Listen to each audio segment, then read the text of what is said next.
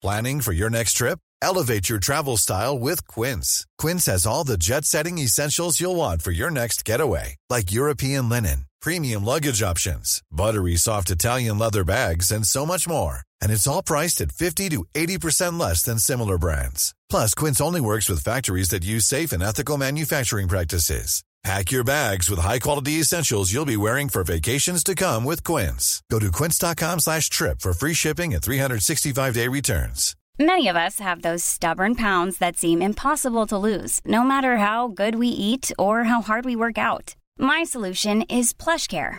PlushCare is a leading telehealth provider with doctors who are there for you day and night to partner with you in your weight loss journey. They can prescribe FDA-approved weight loss medications like Wegovy and Zepbound for those who qualify. Plus, they accept most insurance plans. To get started, visit plushcare.com/weightloss. That's plushcare.com/weightloss.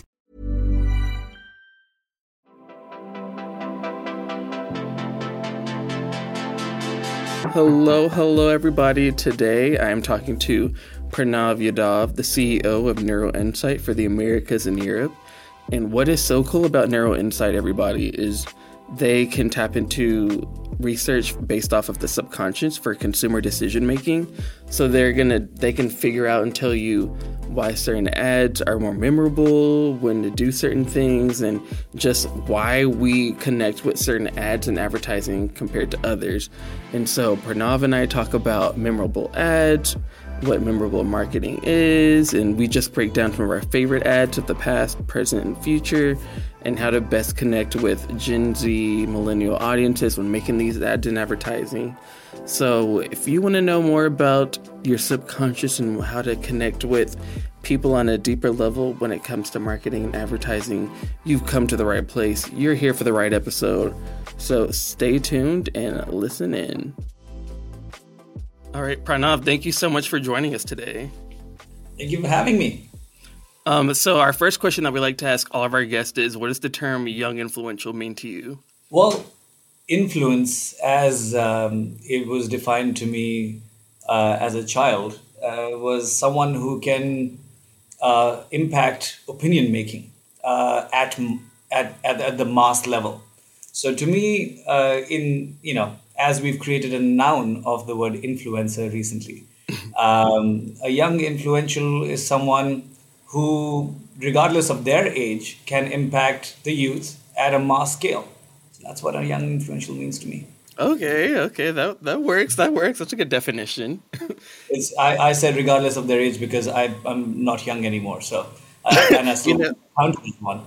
You're as young as you feel is what I always say. Like nobody's keeping track. So first, can you kind of explain what your current role is and what your company does? Sure. So I'm the founder and CEO of Neuro-Insight in the US. Neuro-Insight is based in the premise that 90% of human decision making takes place in the subconscious.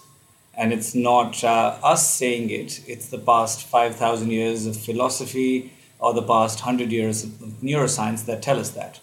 And given 90% of decision making takes place in the subconscious, and the subconscious by definition is below your conscious awareness, we don't have access to 90% of our decision making.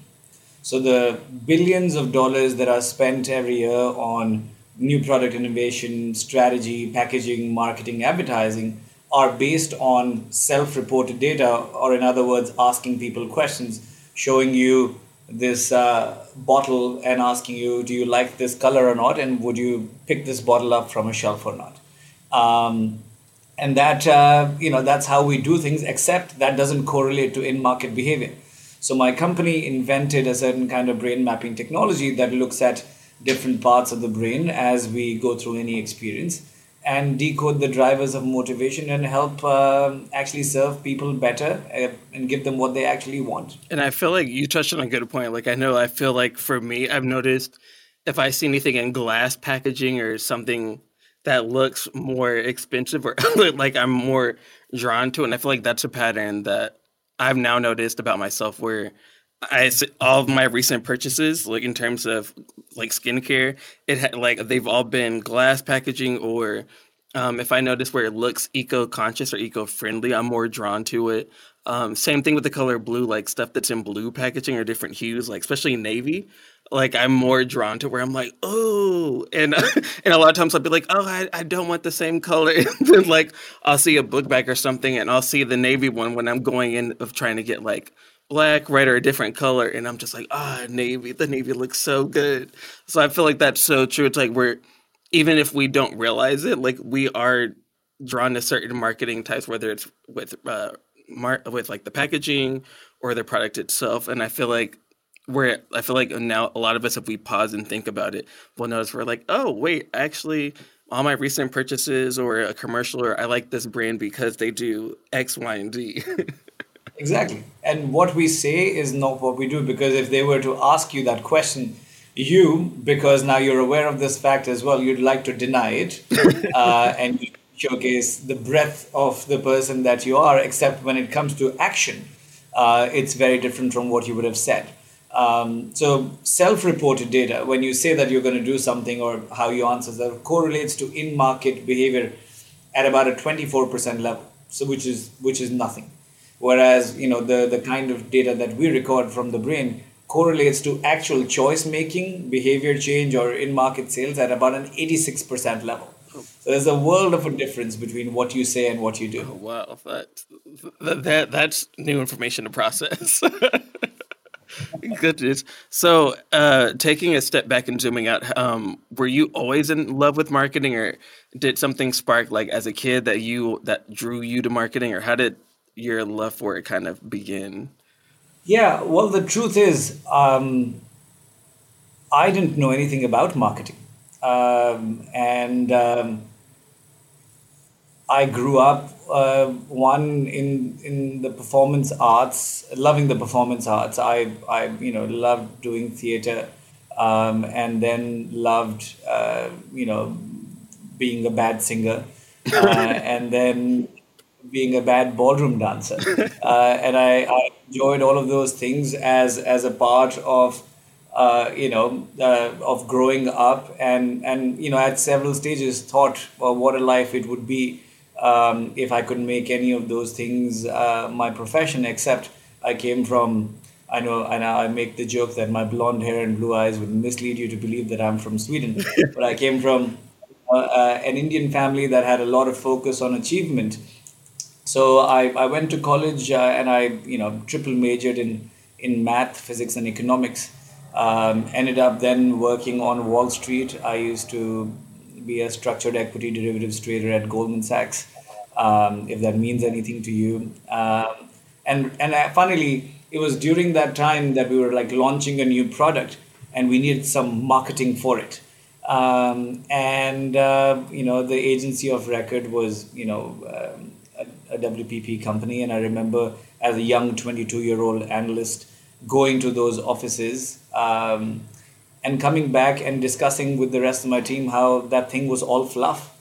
And so that was my first interaction in a professional setting with marketing.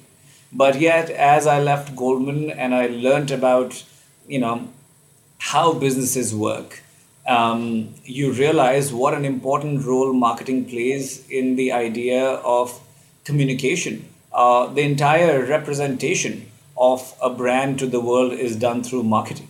So if your business is like the soul, like the principles on which things are built, then this body is marketing. That's the only thing that's actually visible and tangible.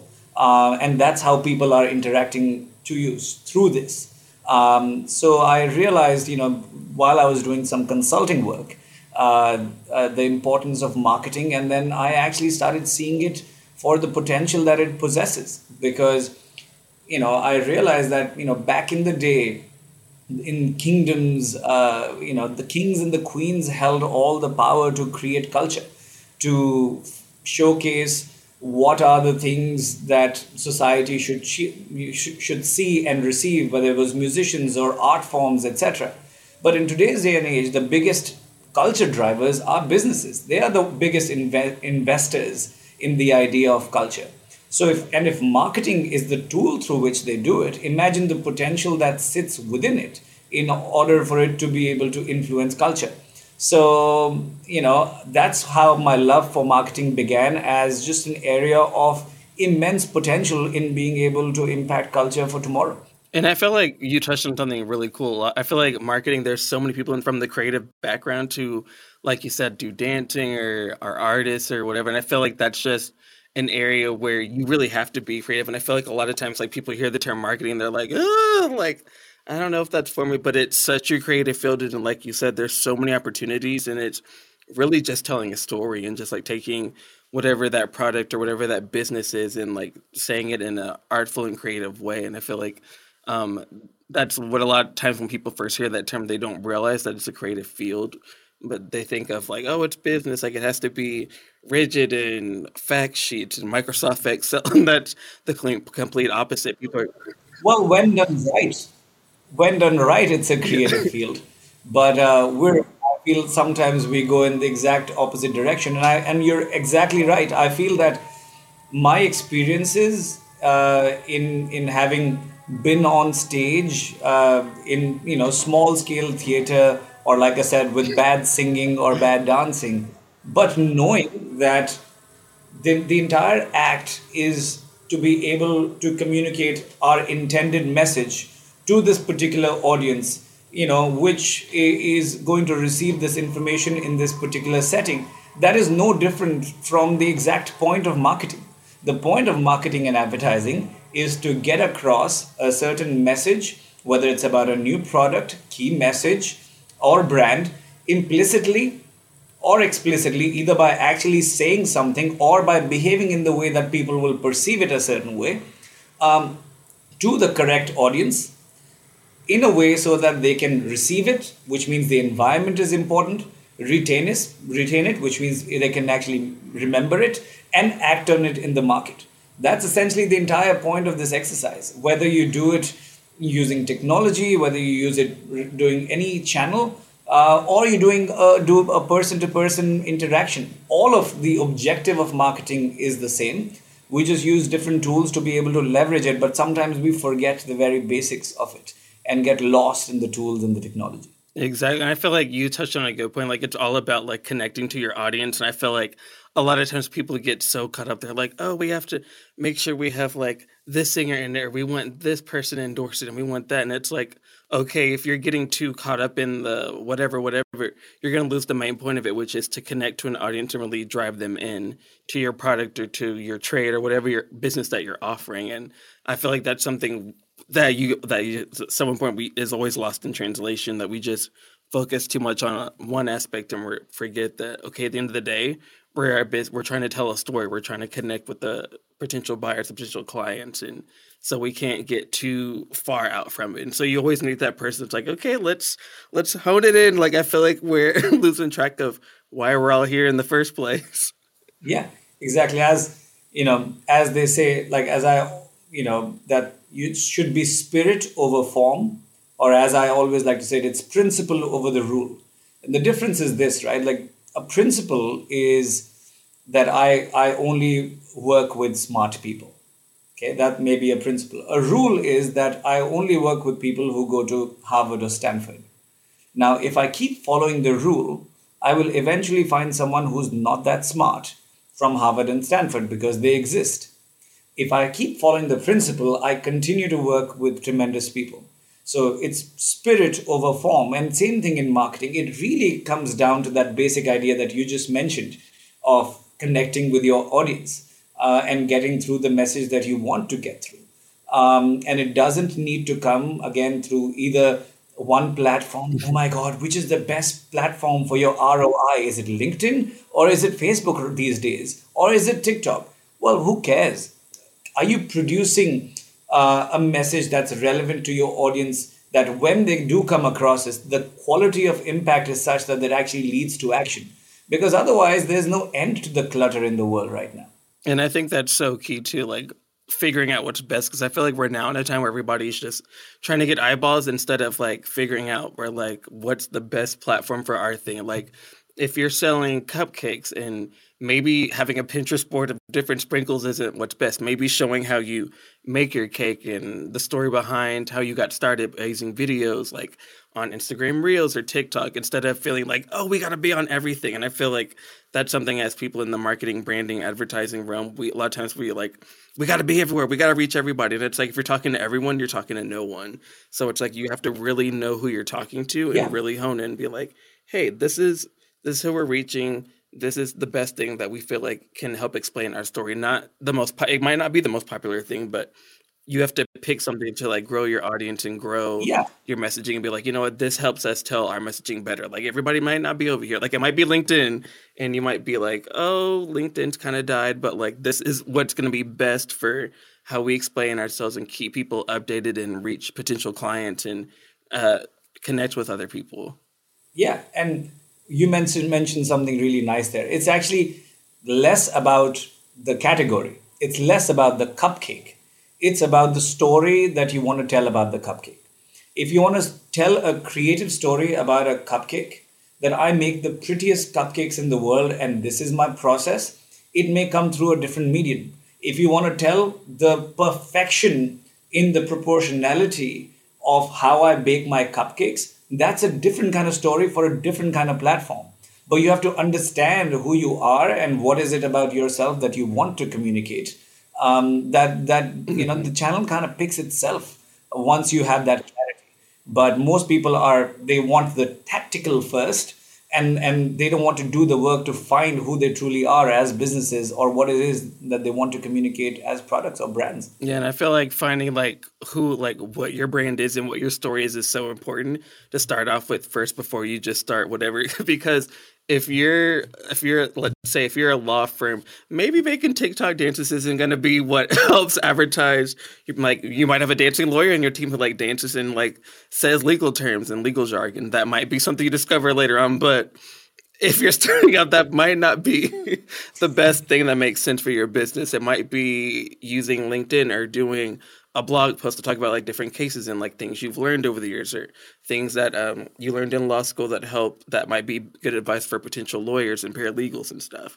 So I think it's very important that before you start moving off into the platforms that you kind of know who your brand story is and you know what you're trying to accomplish and what your ROIs and all that stuff, KPIs and all that stuff is before you just start sticking and throwing stuff out there because it's what quote unquote everybody else is doing.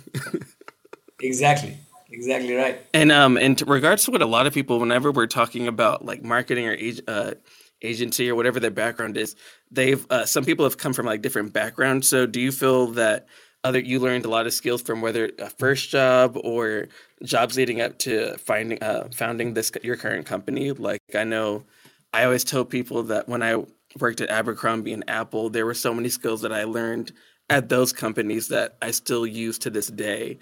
Like in regards to having patience when you're trying to fix someone's phone or helping people find something that suits them or knowing how to talk to them, which was something that I really learned like at Abercrombie where you had to like learn how to talk to people, how to find a product that suits them and fits them best. So do you have any that from earlier? It could be a first job as a teenager to early on in your career. Yeah, man. I mean, I actually think that just the way society is structured today, we like to think that, a certain training in a discipline completely shapes or should shape or is the only thing that makes you good at that one thing. We go to college for 4 years and by the way, most of us barely study during college. Raise his hand. So just to like assume that 4 years of college in marketing or in engineering makes you a fantastic engineer or a fantastic marketer is just a completely flawed idea.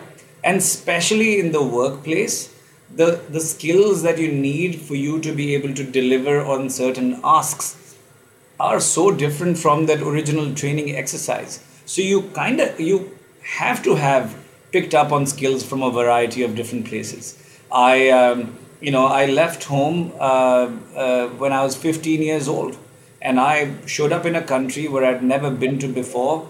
I never left India, and I went to Singapore, and these were people who grew up with an entirely different worldview.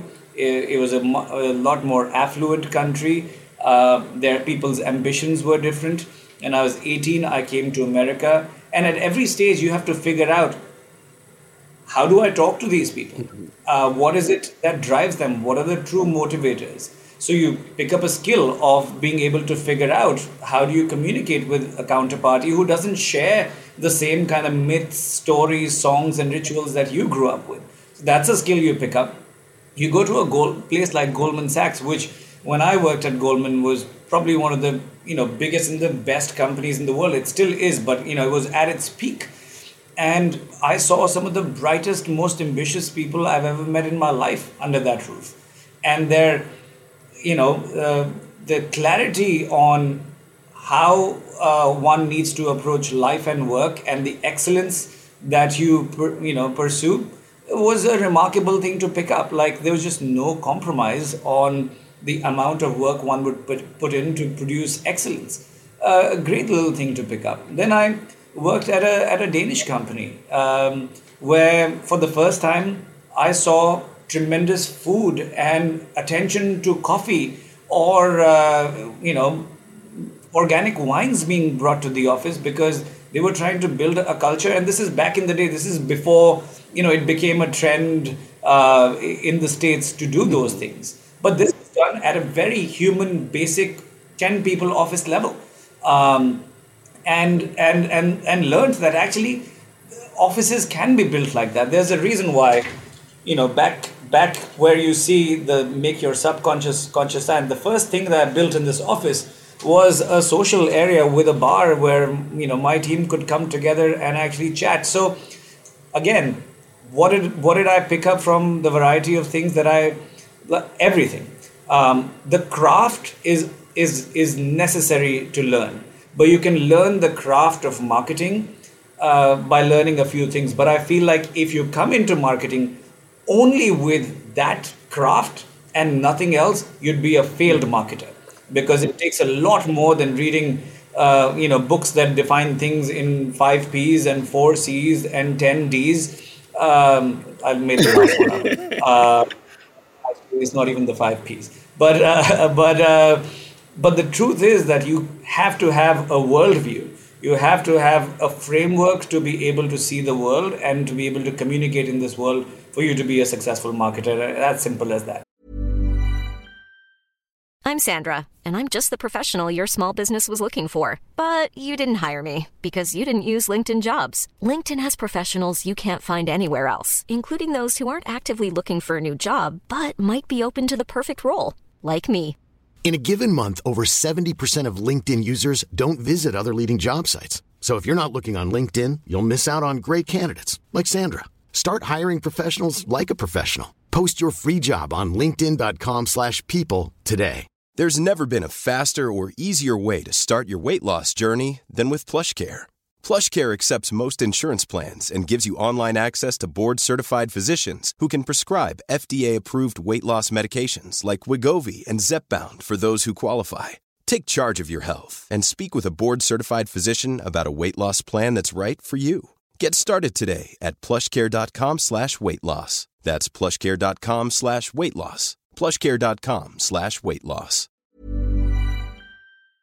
And I feel like you touched on a really key important thing where you're talking about like holding on to those skills or like being flexible. Because I feel like a lot of times like we'll be like I feel like when I came through like marketing then was social media marketing was kind of starting off, but not really. And I feel like if my age group, if we all started up being like, oh, we don't need to learn how to advertise our market to this group or that group or whatever, or feeling like we didn't need to learn any new skills, we'd be out of jobs quickly. And I feel like that's a skill that a lot of people feel like, oh, like I'm good. I don't need to pick up a new skill or like learn what's trending or learn what the new skills are to reach other groups, where it's like, you do, like stuff changes. So it's just all about just being able to be molded like clay, not being in like the final form of being heated and like stuck in that, but staying in the like the wet part where you're able to be moldable and movable and kind of look at new ideas and listen to feedback whenever clients are saying like, hey, like I feel like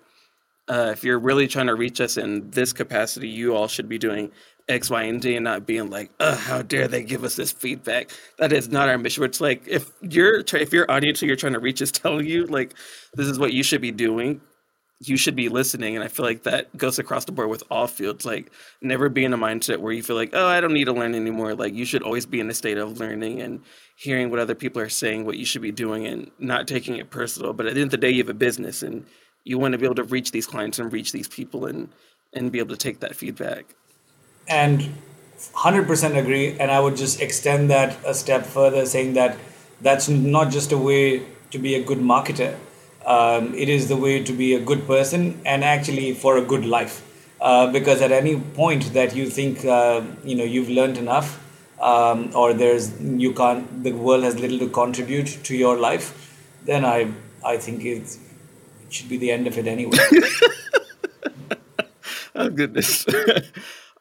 Speaking of that type of marketing, can you explain like what you think makes a memorable marketing, like in terms of like what you all do? Like, are there any key things that you've noticed that are really good tactics, really good practices that you all have noticed that make an ad or make something memorable compared to others? Like, for instance, I know, don't quote me on it, but I feel like somebody said recently, like for Gen Z audiences, their average attention span is like 8 seconds. So you have to really be able to capture their attention early on in an ad. And for millennials, I don't even remember the point, but I feel like nowadays you have to, whenever you're doing something, an ad or making an impression, you have to put whatever that is early on in it. You can't do like a 4-minute ad or a 60 seconds and put the like point of it in the middle. Like, you kind of have to start off with something that really grabs their attention. All right. Well, this will be a long answer. Go for it. I'll break it down in a few pieces. The first piece is I'll break it down into how our brains experience stories.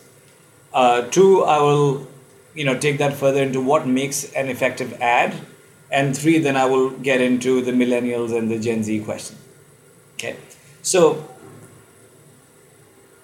the human brain is a pattern seeking and storytelling device. That's how it makes sense of the world. And even when we did not have a written language, we were actually passing down wisdom from one generation to another. And how we were doing that, because prose is actually very hard for you to remember, we were creating songs and we were creating poems, and they were passed down from generation to generation. Thousands and thousands of lines of wisdom just passed down from generation to generation as a way for you to be able to do that. For us to be able to do that, though, those things had to be memorable. You had to find ways for you to actually memorize these things. If you look at some of the oldest, most remarkable stories, pardon me if someone gets offended when I refer to some of the religious texts, which I think are amazing. I think the Old Testament is filled with remarkable stories. If you look at the Odyssey, it is a phenomenal story. If you look at the Mahabharata or the Ramayana, phenomenal story. All come with a lesson that you want people to actually take away out of it. And yet, the reason why they've had to build these grand stories, sometimes spanning like 5 generations, is to give the brain a way to actually get engaged in this idea. And when it comes to the point of most engagement, when you're most invested in this entire story, comes the message. And that's just how the best orators in the world have been able to communicate a message at scale. That's how the best books have been written. That's how the best communication happens. So advertising relies on the same principle. You want someone to act in the future based on the message that they're receiving in the present. And the only way the human brain knows how to do that is by storing things into long-term memory. It's a complete flawed idea. I feel like some guy sitting on Madison Avenue in the 60s smoking a cigar, would have said like, hey, you know what? It's emotion that drives advertising. And for the next 30, 40, 50 years, people, kind of believed that. Till we got the tools to measure emotions and we realized that emotion is not the driver of behavior.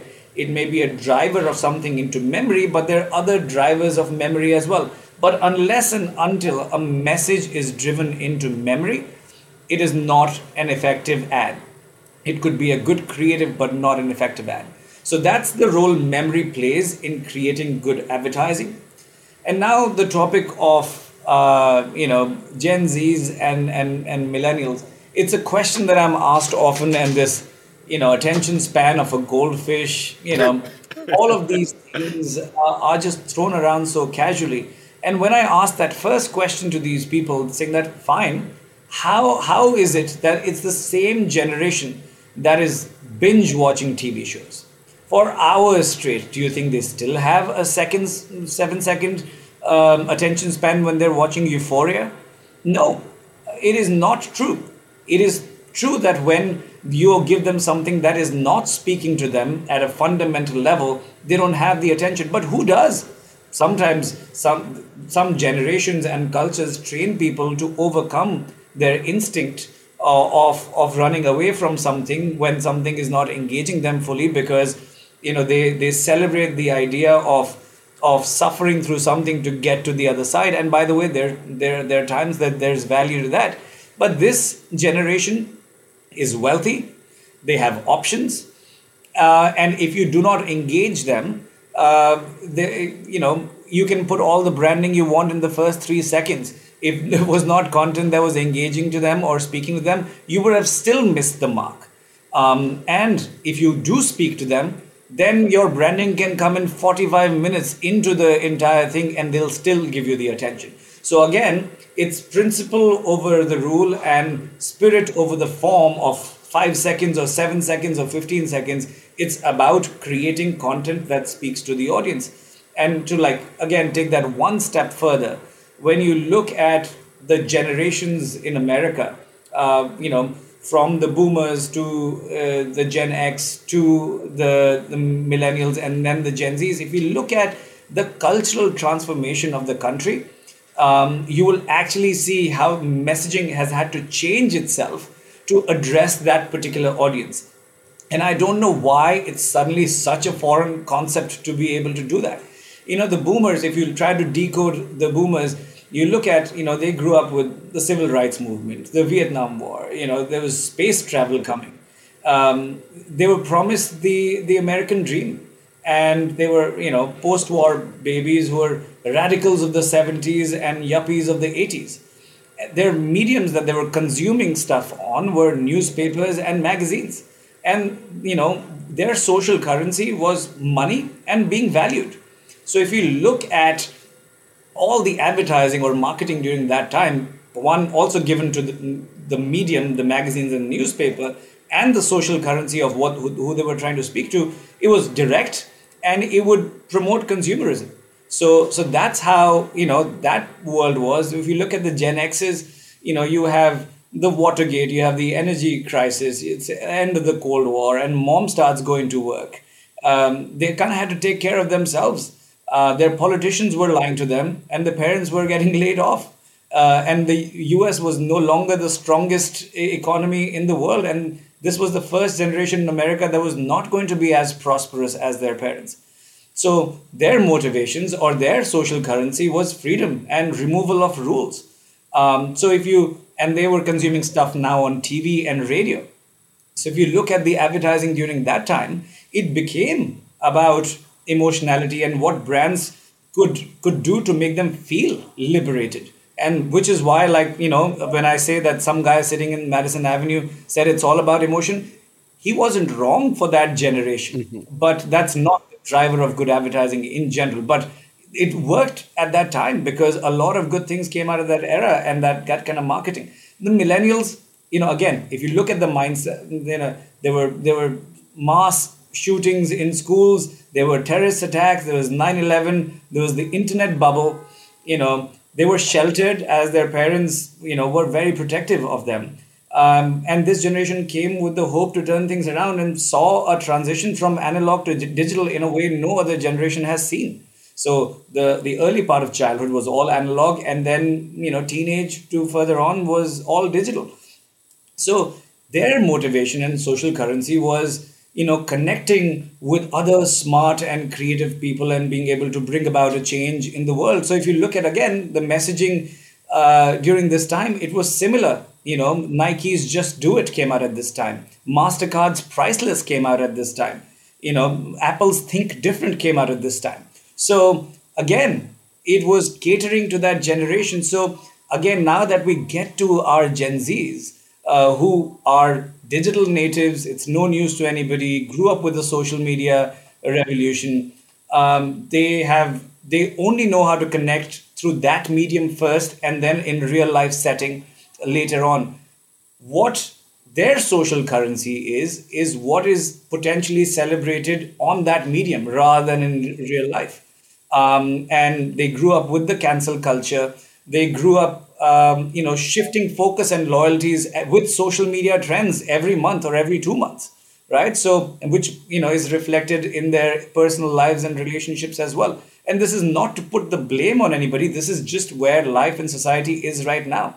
So when brands try to communicate with them and they're not virtue signaling in the right way that the Gen Zers actually want to, then they're canceled and they move on to the next brand.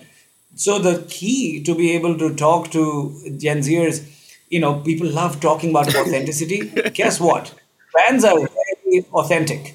And if anybody, there are some that are great at being able to do that, and we should all aspire to that.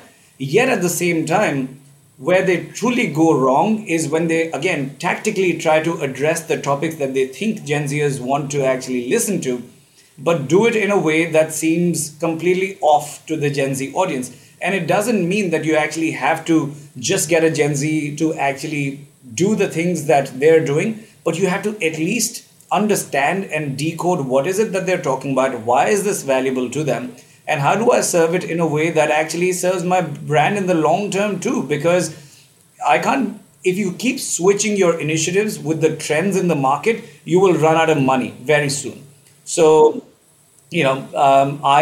I love this question of millennials versus Gen Zs, but again, it's deep rooted in who these people are and how they need to be spoken to, and brands don't put in the effort to actually understand that audience. And that's so true. Like I remember talking to a few agency companies who were like, "Oh, we hired agencies who are specifically run only by Gen Z to really adapt into it." So I think it's important that, like, if you notice or you see, like, hey, like, our team is struggling with finding out how to relate to millennials in the UK, or millennials from this area, or Gen Zers of this background. Like, it's very important to, I always say, like, start with, like, are there people on our team who reflect that? Like, what is messaging that they would like to see us do, or that, because I feel like a lot of times, like, companies are just, like, putting out messaging and then they get backlash and they're like, I don't understand how this happened. And I'm like, did no one in the room like brief that, or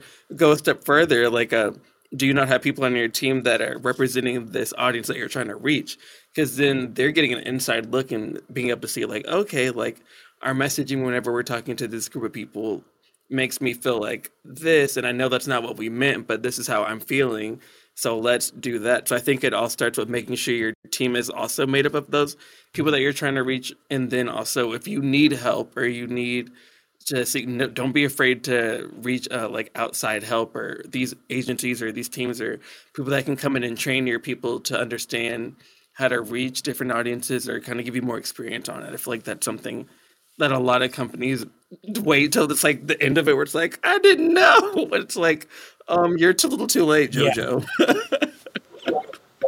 Yeah. I feel that obviously, in today's, and actually at any point in life and society since civilization was formed, it is, whether even something as beautiful as language, its future depends on its economic viability. The English language is an economically viable thing, and therefore it's become the global language of business. And more people want to learn this language because it gives you access to a global market, right? It is clearly not the most beautiful language in the world. We all native English speakers look at other languages and look at the breadth of emotion or poetry it provides you for you to be able to communicate, highly emotional and nuanced feelings. English doesn't do that, but it's a good, business language to have and has economic potential. Same way, with what you've just told me about or spoken about, I feel ultimately diversity, inclusion, and representation will that problem will only eventually be solved because of its economic utility. As you know, uh, people begin to actually see the value in having a diverse team and actually having all viewpoints in the room, to not have found themselves like, oh, I didn't realize that the Kendall Jenner handing the cop a Pepsi during a march is not going to be an offensive thing.